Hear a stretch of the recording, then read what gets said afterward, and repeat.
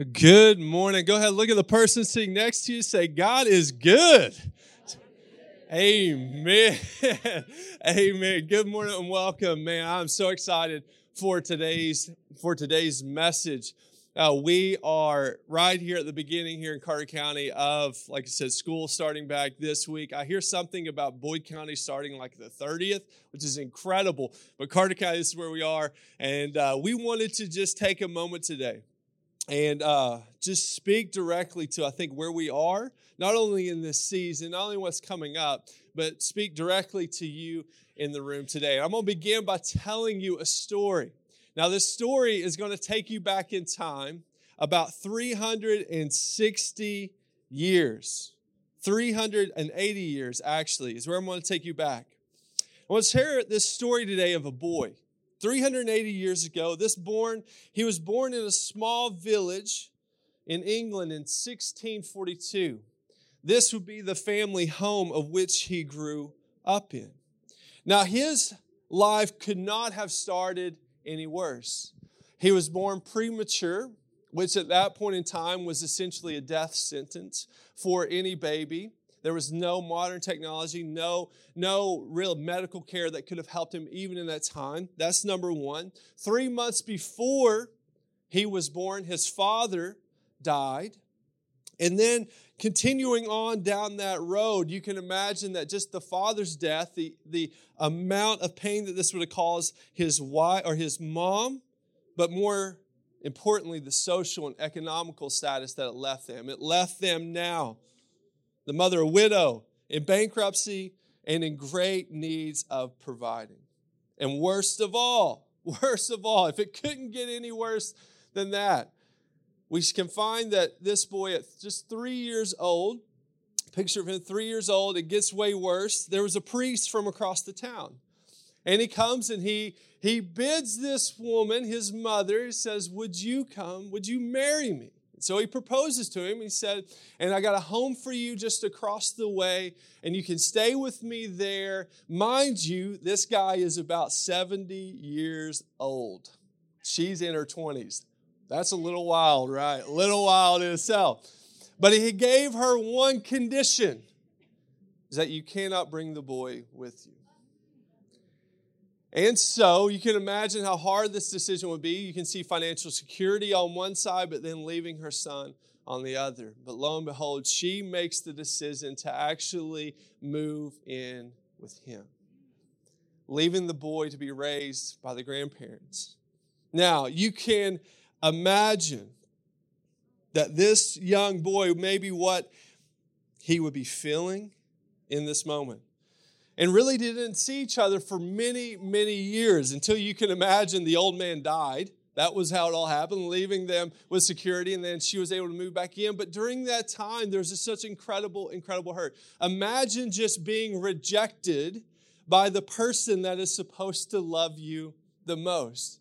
Imagine the anger that you would have within yourself, the amount of hate that you would have, not only probably towards your mother, 100% towards the priest, and then even more so to the God that the priest would serve.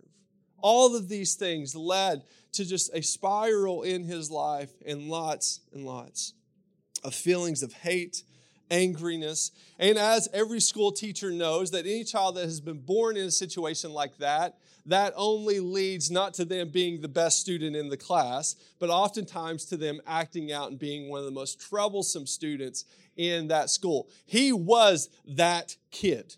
You know, like every teacher, like they have that one on their hit list and they're like, oh no, they have finally come into my classroom. That kid, right? That's what he was. But you can see the story behind it. The anger, the hate was all built up from everything that had happened to him until that point. But there's light at the end of this story. Enter in on the scene. The turning point in this young man's life is that really we see one man came on the scene, and this man's name was John Houston. John Houston moved into the neighborhood and became the school teacher there, and then also became his teacher there. And before this time, we could see there was outbursts in the school, difficulty connecting. and just trouble for every teacher until then. But we see John Houston enters in on the scene. Now, what is interesting and oftentimes very, very difficult, and John Houston does something that is crazy. Now, history doesn't tell us much about him except that we know he is a devout Christian. He has moved into this area, and he is the teacher of this school. But he finds himself fixated on this young child. And you begin maybe asking questions. Why are you so troublesome? What is there really going on? You can begin to see in his life, he began to see something that was different about this young boy. And so over the course of time, John Houston just begins to just try to chisel away at all that hate and all of that anger. And he had made up his mind. This part is so important. He had made up his mind that there's beauty in there somewhere, and he's going to do whatever he can to bring it out. So he started praying for this young boy. He started helping him. He started loving him. He started listening to him. Now, previously, every year, his grades would come back absolutely atrocious. But what they begin to see is that his grades actually began to improve, that he started to do better. Now, this didn't just happen in a day. This is over the course of months and years. You began to see improvement in this life. Over months and years of encouragement, appreciation, love, and prayers, gradually this little boy's dark heart started to open up. And whenever it started to open up, what John Houston seen was incredible intellectual capacity, a high curiosity and wonder. And we seen that he began to excel, especially in math and physics. Now, as he grew up even more and grew up into a man through the help of John Houston and others, he actually found himself getting the opportunity not to farm, but to actually go into a college to where he got to learn. That college was one that is still incredibly strong and gifted today, the Trinity College in Cambridge. And when he got there, every single seed that God had planted inside this young heart started to grow and started to bloom. And after a few years, he was the talk of the university. He was the talk of the town. He was the talk of the nation. Today, he is the talk of the world because that little boy's name is Sir Isaac Newton. Now, for you to even understand who that person is, you have to go back to like your physics class, to where you would remember, everybody's like, I'm not going back there. But remember like this thing called gravity? We take it for granted. We assume that this has just always been known and understood. This is what he looks like today. It's an incredible, beautiful look. I mean, I think we should bring that one back, right? It's incredible. There's these things called the laws of motion that have been defined and understood. And there's just became this incredible intellectual thought that came from this young man. And so today, what we want to look at is we can see all throughout human history the impact that this guy has made. And we see that he is just one man, but if we go back, there's really been two verdicts on his life. One being he's lazy, will not learn, good for nothing. But then John Houston began to see within this man the intellectual close to the divine, which is actually what you will find on Isaac Newton's gravestone. And so you got to ask the question, what makes one of those verdicts cease and disappear, and what makes the other come to life? What allows somebody to transform from darkness and death to life and light? And here's what it is. The answer is one man who accepted his calling to be a spiritual parent to the next generation. One man who chose to see that the things that were not seen by the physical eye. And dared to surround the next generation with an atmosphere of faith and encouragement to unleash it into the full potential and its calling. So, why share that story? Today we are talking about empowering the next generation. Why share this story? Because we need an army of John Houstons in our time. We need an army of John Houstons. We need an army of spiritual mothers and fathers who will realize that our purpose of being here on earth is not only to fulfill the plans and callings that God has placed us upon our lives, but to do whatever but to do whatever we can to pave the way for whatever God wants to do in the next generation. This is our greatest and most important calling. And why is this so important? Well, number one is that God is the God of generations. So this is so important. We want to start here. God is the God of generations. And we can see back in Exodus chapter 3, verse 15, where this really comes to life. And this really begins. God also said to Moses, he says, say to the Israelites, the Lord, the God of your fathers, the God of Abraham, the God of Isaac, and the God of Jacob has sent me to you. This is my name forever. The name you shall call me from generation to generation. See, those aren't just three names. Those are three people. Those are three generations. Three, a father, a son, and a son. We can see that momentum, that vision that the Lord has placed upon it. But not only is he a God of generations, but God's kingdom is the kingdom of generations. So his kingdom isn't just for a time, but his kingdom goes from one to the other. Deuteronomy 6, we're going to be in this one a couple of times today, but I want to show you just the start of this.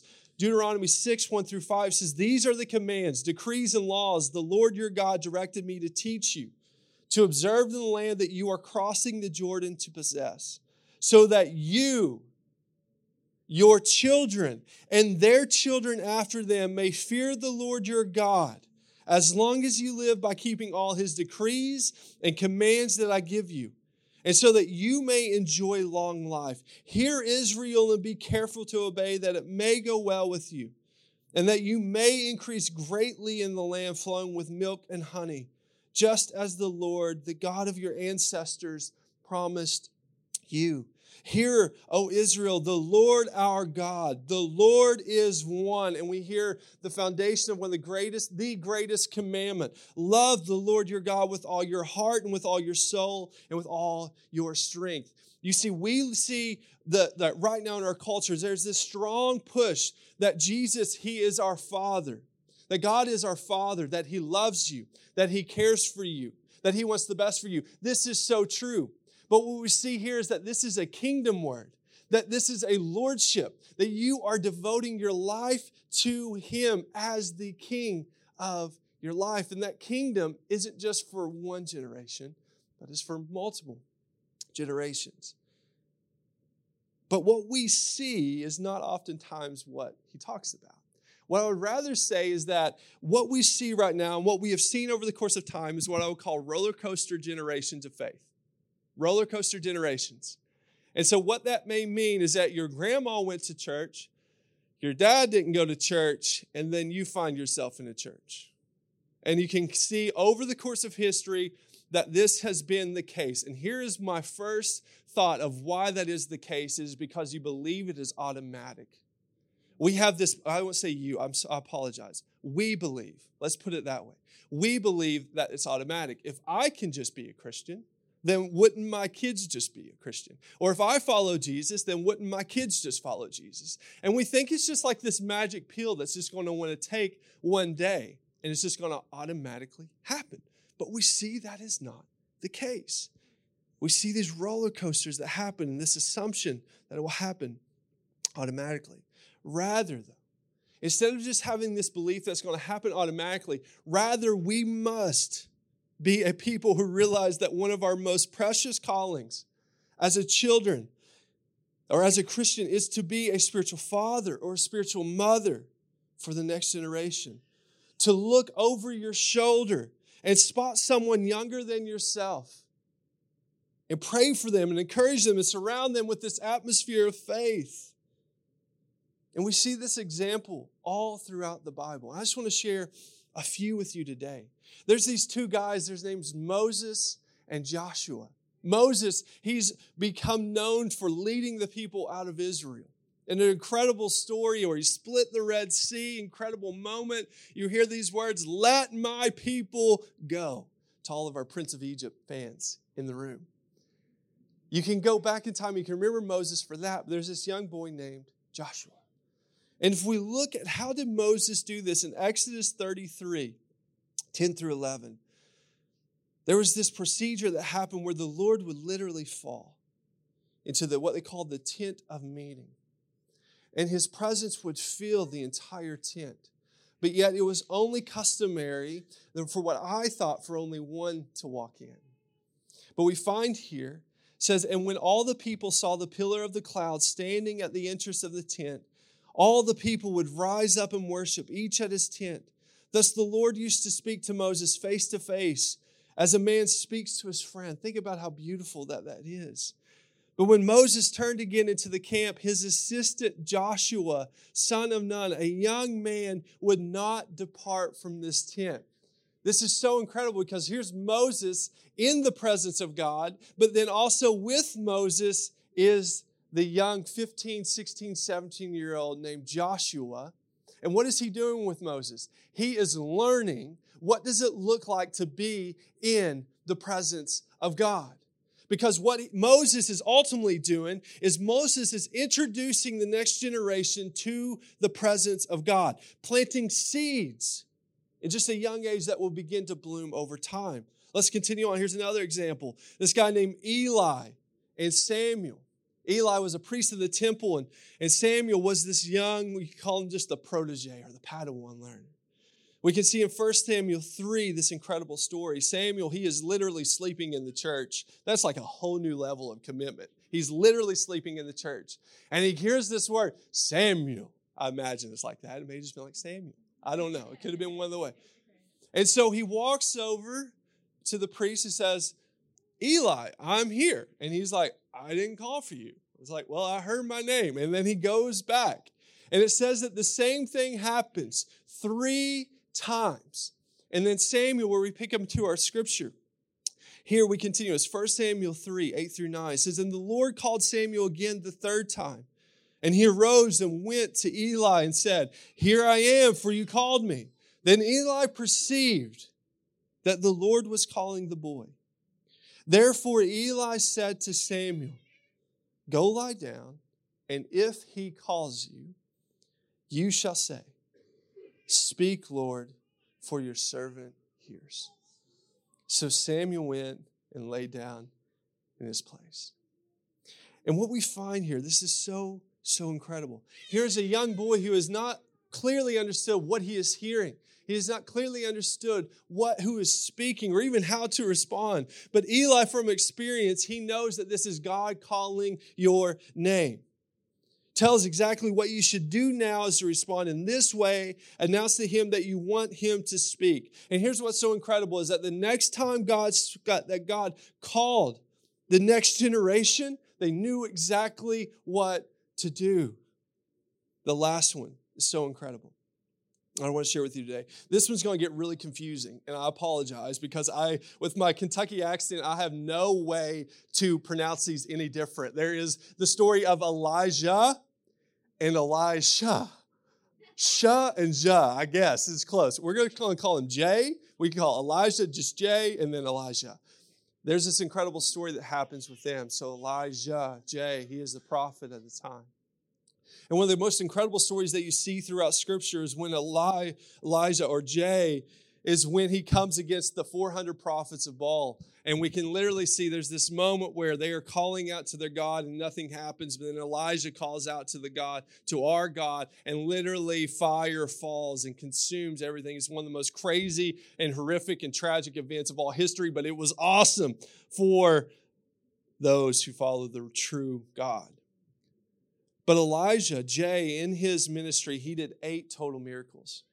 And he did some incredible things. And you can begin to ask, well, what's the most important thing that he did throughout his entire life? Well, those miracles were incredible. That moment with the prophets of Baal were incredible.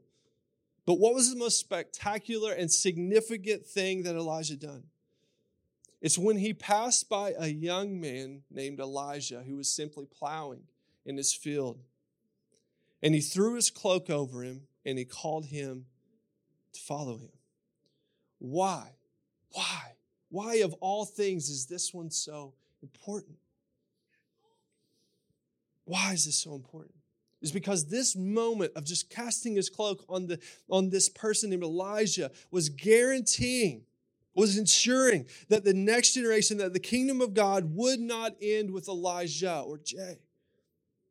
We see that Elijah, at the end of his life, or Elijah prays to Jay and says, I ask, if we pick it up here in 2 Kings, it says, when they had crossed, Elijah said to Elisha, ask what I shall do for you before I am taken from you. And Elisha said, please, let there be a double portion of your spirit on me.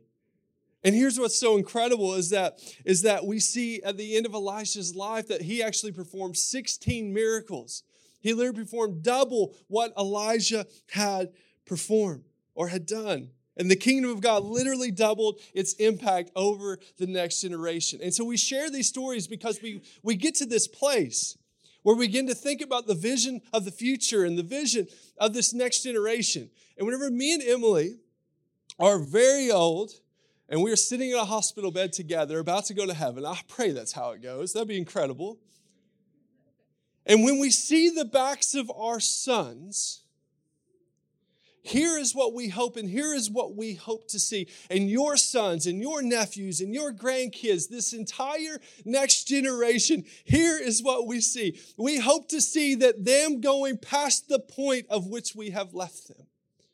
We hope to see them continuing on to plant greater and stronger churches, to have greater experiences with the Lord, to understand His presence, to understand His words in ways that we could not even comprehend, to literally see the Spirit of God double in their life and in their time. That is our hope. That is our prayer, that they would outdo everything that we ever thought that we could. This is what we pray for. Now listen, we are so excited for where we are as a church. Praise God. Praise God for Foundation Church today. But you know what? I do believe that God has got even greater. That God has even greater plans for Foundation Church 30 years from now. I believe it. But here's the question, and here's the challenge, and here's where we find ourselves. What is needed for that to happen? And what is needed for that to happen is that we must accept our calling to be spiritual parents, mothers, and fathers. And my main point, that was the biggest introduction I've ever had in all of history. To get to my main point, is that your greatest calling or your greatest contribution to the kingdom of God may not be something you do, but someone you raise. Your greatest contribution to the kingdom of God may not be something you do, but someone you raise. You see, here in our culture, we get so consumed by what can we do for you, Lord? Or what has the Lord called us to? Or what is our purpose? What is our fulfillment? And we begin to look at this as being one of the greatest callings that God has given us. To literally raise this next generation. And this is where we find ourselves. Now, as we begin to just a little piece, I want to give you just some tips. Or not tips, I just want to step into this together. Let me just have a real big vulnerable connection with you and then with our own family. It is extremely hard to invest in the next generation. It is extremely difficult. We've got 5, 3, and the newborn, and it is chaos 90% of the time. The house is destroyed 100% of the time. And then you get to the end of your day, and you're like, how in the world have I even been like Jesus? How in the world have I even talked like Jesus? And then you're just at the end of the day, you're like, can we just all please just go our separate ways for like 30 minutes? That's like real life. It's real life. You're busy. They're difficult. They are challenging. And it's like you can continue down whatever you want to use for your own kid, nephew, grandkid. This goes way beyond parents. You have to see this too. I'm going to get to that in a second. But it's hard. It's hard. But it's something that we are called to do. That we are called to do. And like I said, if you are in this room today and you're like, Aaron, I don't have kids. It's like, well, just look around. Look around. Or go to our kids ministry. There are plenty of kids that continue to need spiritual fathers and mothers in their life. Look at somebody half your age. Who are they? How could you invest in them? But let's look at this just a little bit more. How do we actually do this? And I just want to give just a few notes that I find throughout the Word. Well, number one, this is like for each and every single one of us, myself included, there is someone out there who needs you. First and foremost, there is someone out there who needs you, so be somebody worth modeling. There is someone out there who needs you. So that's the clear point number one, is that there is somebody there who needs you. But then whenever you actually find them, be somebody worth modeling. Titus is one of my favorite books of all the Bible. And Titus, it gives you like this practical look about what does it actually look like to like contribute to the next generation? What's it look like to plant churches? What's it look like to be involved in areas where people just don't care or know about who Jesus is? Well, here's in Titus 6, here's the encouragement. Verse 2 through 7. It says, but as for you, teach what accords with sound doctrine. Older men are to be sober-minded, dignified, self-controlled, sound in faith, in love, and in steadfastness. Notice this. This is for every man in the room. This is the calling. If you've been trying to figure out, hey, what do I need to do? Should my life look like? Take these and run with them. But it continues on. Older women, likewise, are to be reverent in behavior, not slanderers or slaves to too much wine. They're to teach what is good, and so train the young women to love their husbands and children, to be self-controlled, pure, working at home, kind and submissive to their own husbands, that the word of God may be reviled. And likewise, urge the younger men to be self-controlled. Show yourselves in all respects to be a model of good works, and in your teaching show integrity, dignity, and sound speech that cannot be condemned. Man, that is some weighty things there. Some difficult things, some things that are not easy. And so whenever you think about these words, you're thinking, well, Aaron, I may be good at one of those, but the rest I'm working on those myself. I think this is the greatest part of modeling. Is that whenever you talk about modeling is not perfection. It's never about perfection. It's about walking with someone and sharing with someone your screw-ups, your faults, your pains, your sufferings, and just admitting, which is the hardest one for many of us, just like to those that are younger, I messed up or I was wrong. That's one of the greatest things of which we can model. But here's what I want to get to as well. We lean so heavily to like, hey, you're not perfect. Nobody is. And what we end up doing is we end up saying, well, if I can't be perfect, then what's it even matter? And so we substitute that if we can't be perfect to this calling of righteousness.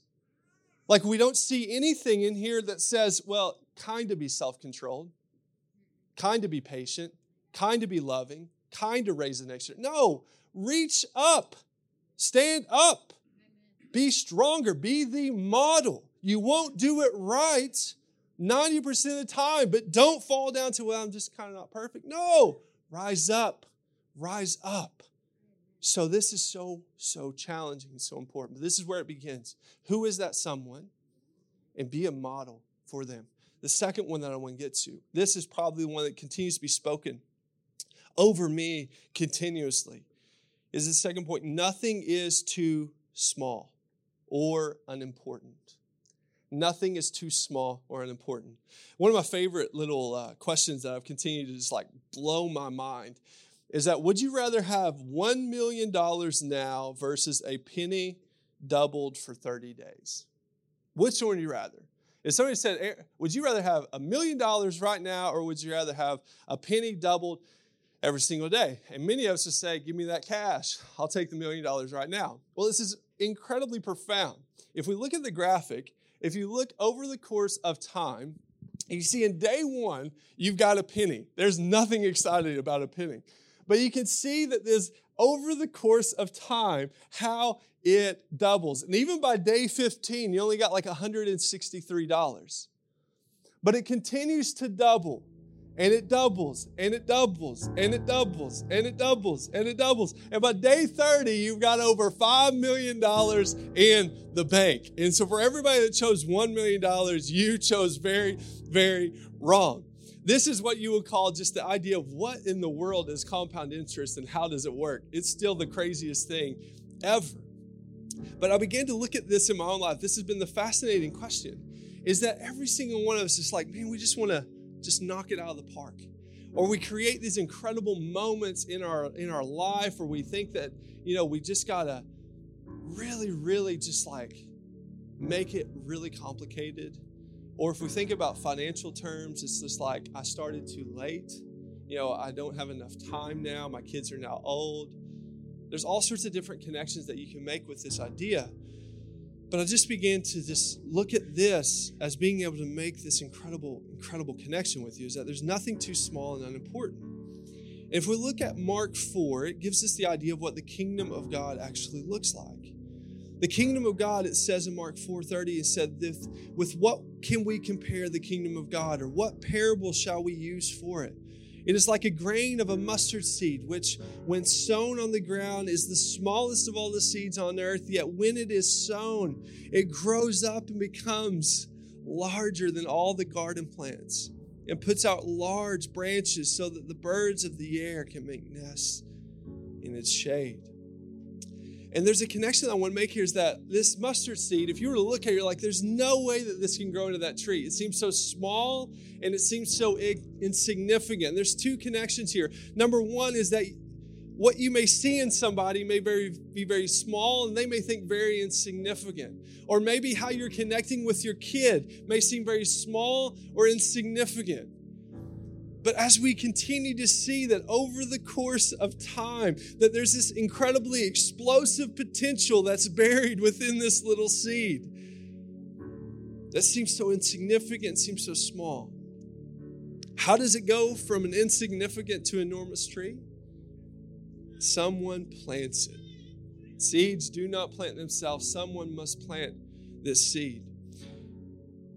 And let me tell you, in my life and in others' lives, I know this to be true. There's no greater joy than seeing something thought insignificant come to its greatest potential. And so my challenge for you today is that nothing is too small or unimportant. When you think about your investment in the next generation, we aren't talking about taking $1 million or these $1 million sized moments. It's just about these small moments. Imagine with your father as with your son. Like these small moments of time where you maybe just speak a little word. Or you remind them of a scripture. Or you just give them a hug and say, it's okay. You blew it? Yeah. You were crazy? Yeah. It's okay.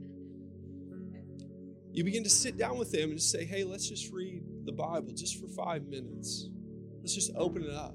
Or you act it out, or you just get crazy with it, whatever you want to do. Or think about this when you sit down before you eat and you just hold hands for one another and you say, let's just pray.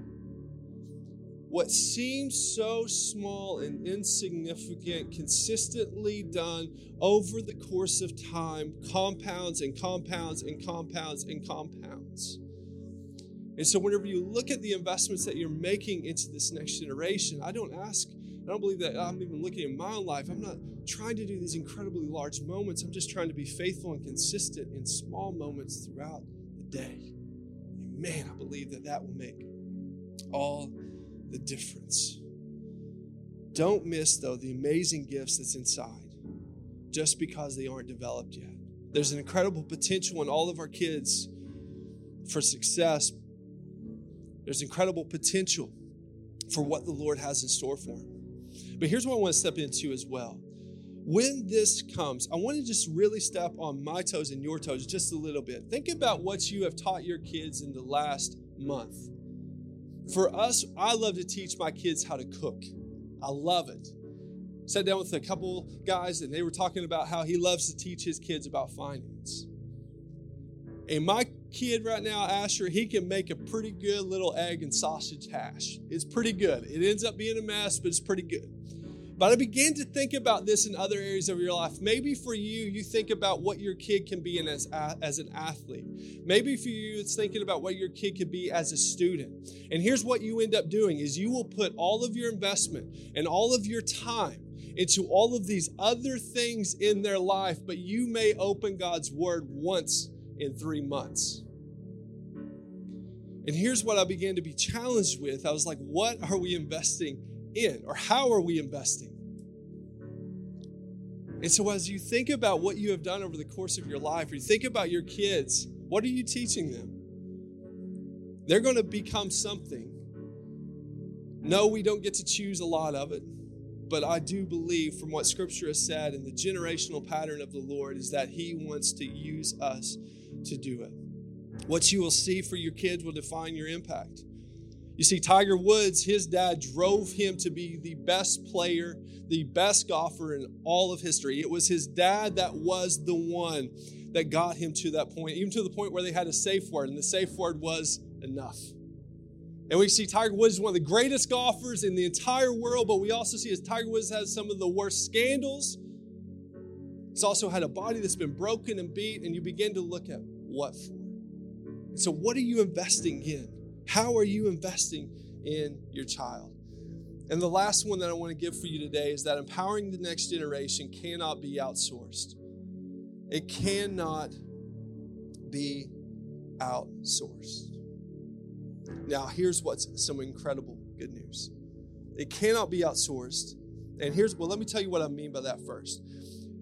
As a teacher, here's what we would normally hear about different complaints of our school system. And I've said them 100 times, and you probably said them 100 times, is that they don't teach life skills. That's like the biggest complaint in the education system. And here's what's crazy. You got to then ask yourself, well, who should be teaching them life skills? If you're thinking about a bank account, how do you balance a checkbook? Nobody does that anymore. That's not even real, I don't think. Maybe you do. Kudos for you. But how do you save? How do you work on a budget? And we begin to say, well, the school doesn't teach them any of that. You should teach them that. Fill in the blank. Fill in the blank. We love to outsource the education to our kids. We love to outsource our kids to whatever and whoever. And here's what's so challenging is that you will actually find, and I know this to be true, is that if you choose to outsource your kids to anybody or somebody that we believe that isn't grounded in their faith, they will influence your kids. They will drive the direction of your kid's life. You imagine any sort of social media. If you will not be an influence in your life, then somebody else will. That is a fact. That is a fact. There's some incredible good news. Is that one, we believe that you can. We believe that this is your role, that this is your job. But here's what is so incredible. Me and my wife, we talk about just our kids' ministry. We talk about our church all the time. And we just begin to see this incredible prayer. What's the part of our youth ministry? What's the role of our kids' ministry? Is that we are here to partner with parents to raise joyful and passionate Jesus followers of the next generation. Now, here's what's incredible. We are not owning the faith of your kids. We are partnering with you in the faith of your kids. We're going to tell them all about who Jesus is. We're going to love them. We're going to support them. And maybe that may be a calling on your life to partner with parents to raise the next generation in our kids' ministry and our youth ministry. But that's the role of the church. We're here to partner with you. And so as we come to a close today, here is what I want to leave you with. Is just a few reflection questions. And I just want to encourage you, with all heads bowed today, I just want you to think about this. What seeds are you planting right now? And how might your decisions today impact generations to come? How might your decisions today impact generations to come? The second thing I want you to think about is think of someone younger in your life. You got them, they're in your head. Maybe it's a son, daughter, niece, nephew, grandchild. What are some ways you can intentionally invest in and empower that person this week in their faith, in their walk, in their understanding of who Jesus is? How could you do that? So I do pray and believe it's time for the church of God to connect generations, to see the kingdom of God to move. We must allow God, and every single person in this room must allow God to open up our hearts and allow God to give us a genuine father's heart, a genuine mother's heart, the heart of a spiritual parent, the heart that once allowed an Isaac Newton to move out of spiritual darkness and death into something brand new, to a new destiny. My prayer today I want to leave you with. Heavenly Father, I thank you today. I thank you that you are the God of generations. In a time and age where the generation gap is so big and so wide, Lord, we pray in Jesus' name that you will give us the hearts of spiritual fathers and mothers, and that you will be connecting generations and not disconnecting. And Lord, I pray that today, that if there's somebody in this room who has not yet made the commitment to follow you, Lord, that may be where it begins. And that their life of following you would just be a model for their son, for their daughter, of what it looks like to be in obedience with you. And Lord, though our generations are different and our expressions, Lord, are different, Father, may we always surround the next generation with an atmosphere of faith, of prayer, and of encouragement, so that your kingdom and your glory will move from generations to generations until the day, Lord, that you come back. In Jesus' sweet, sweet name we pray. Amen.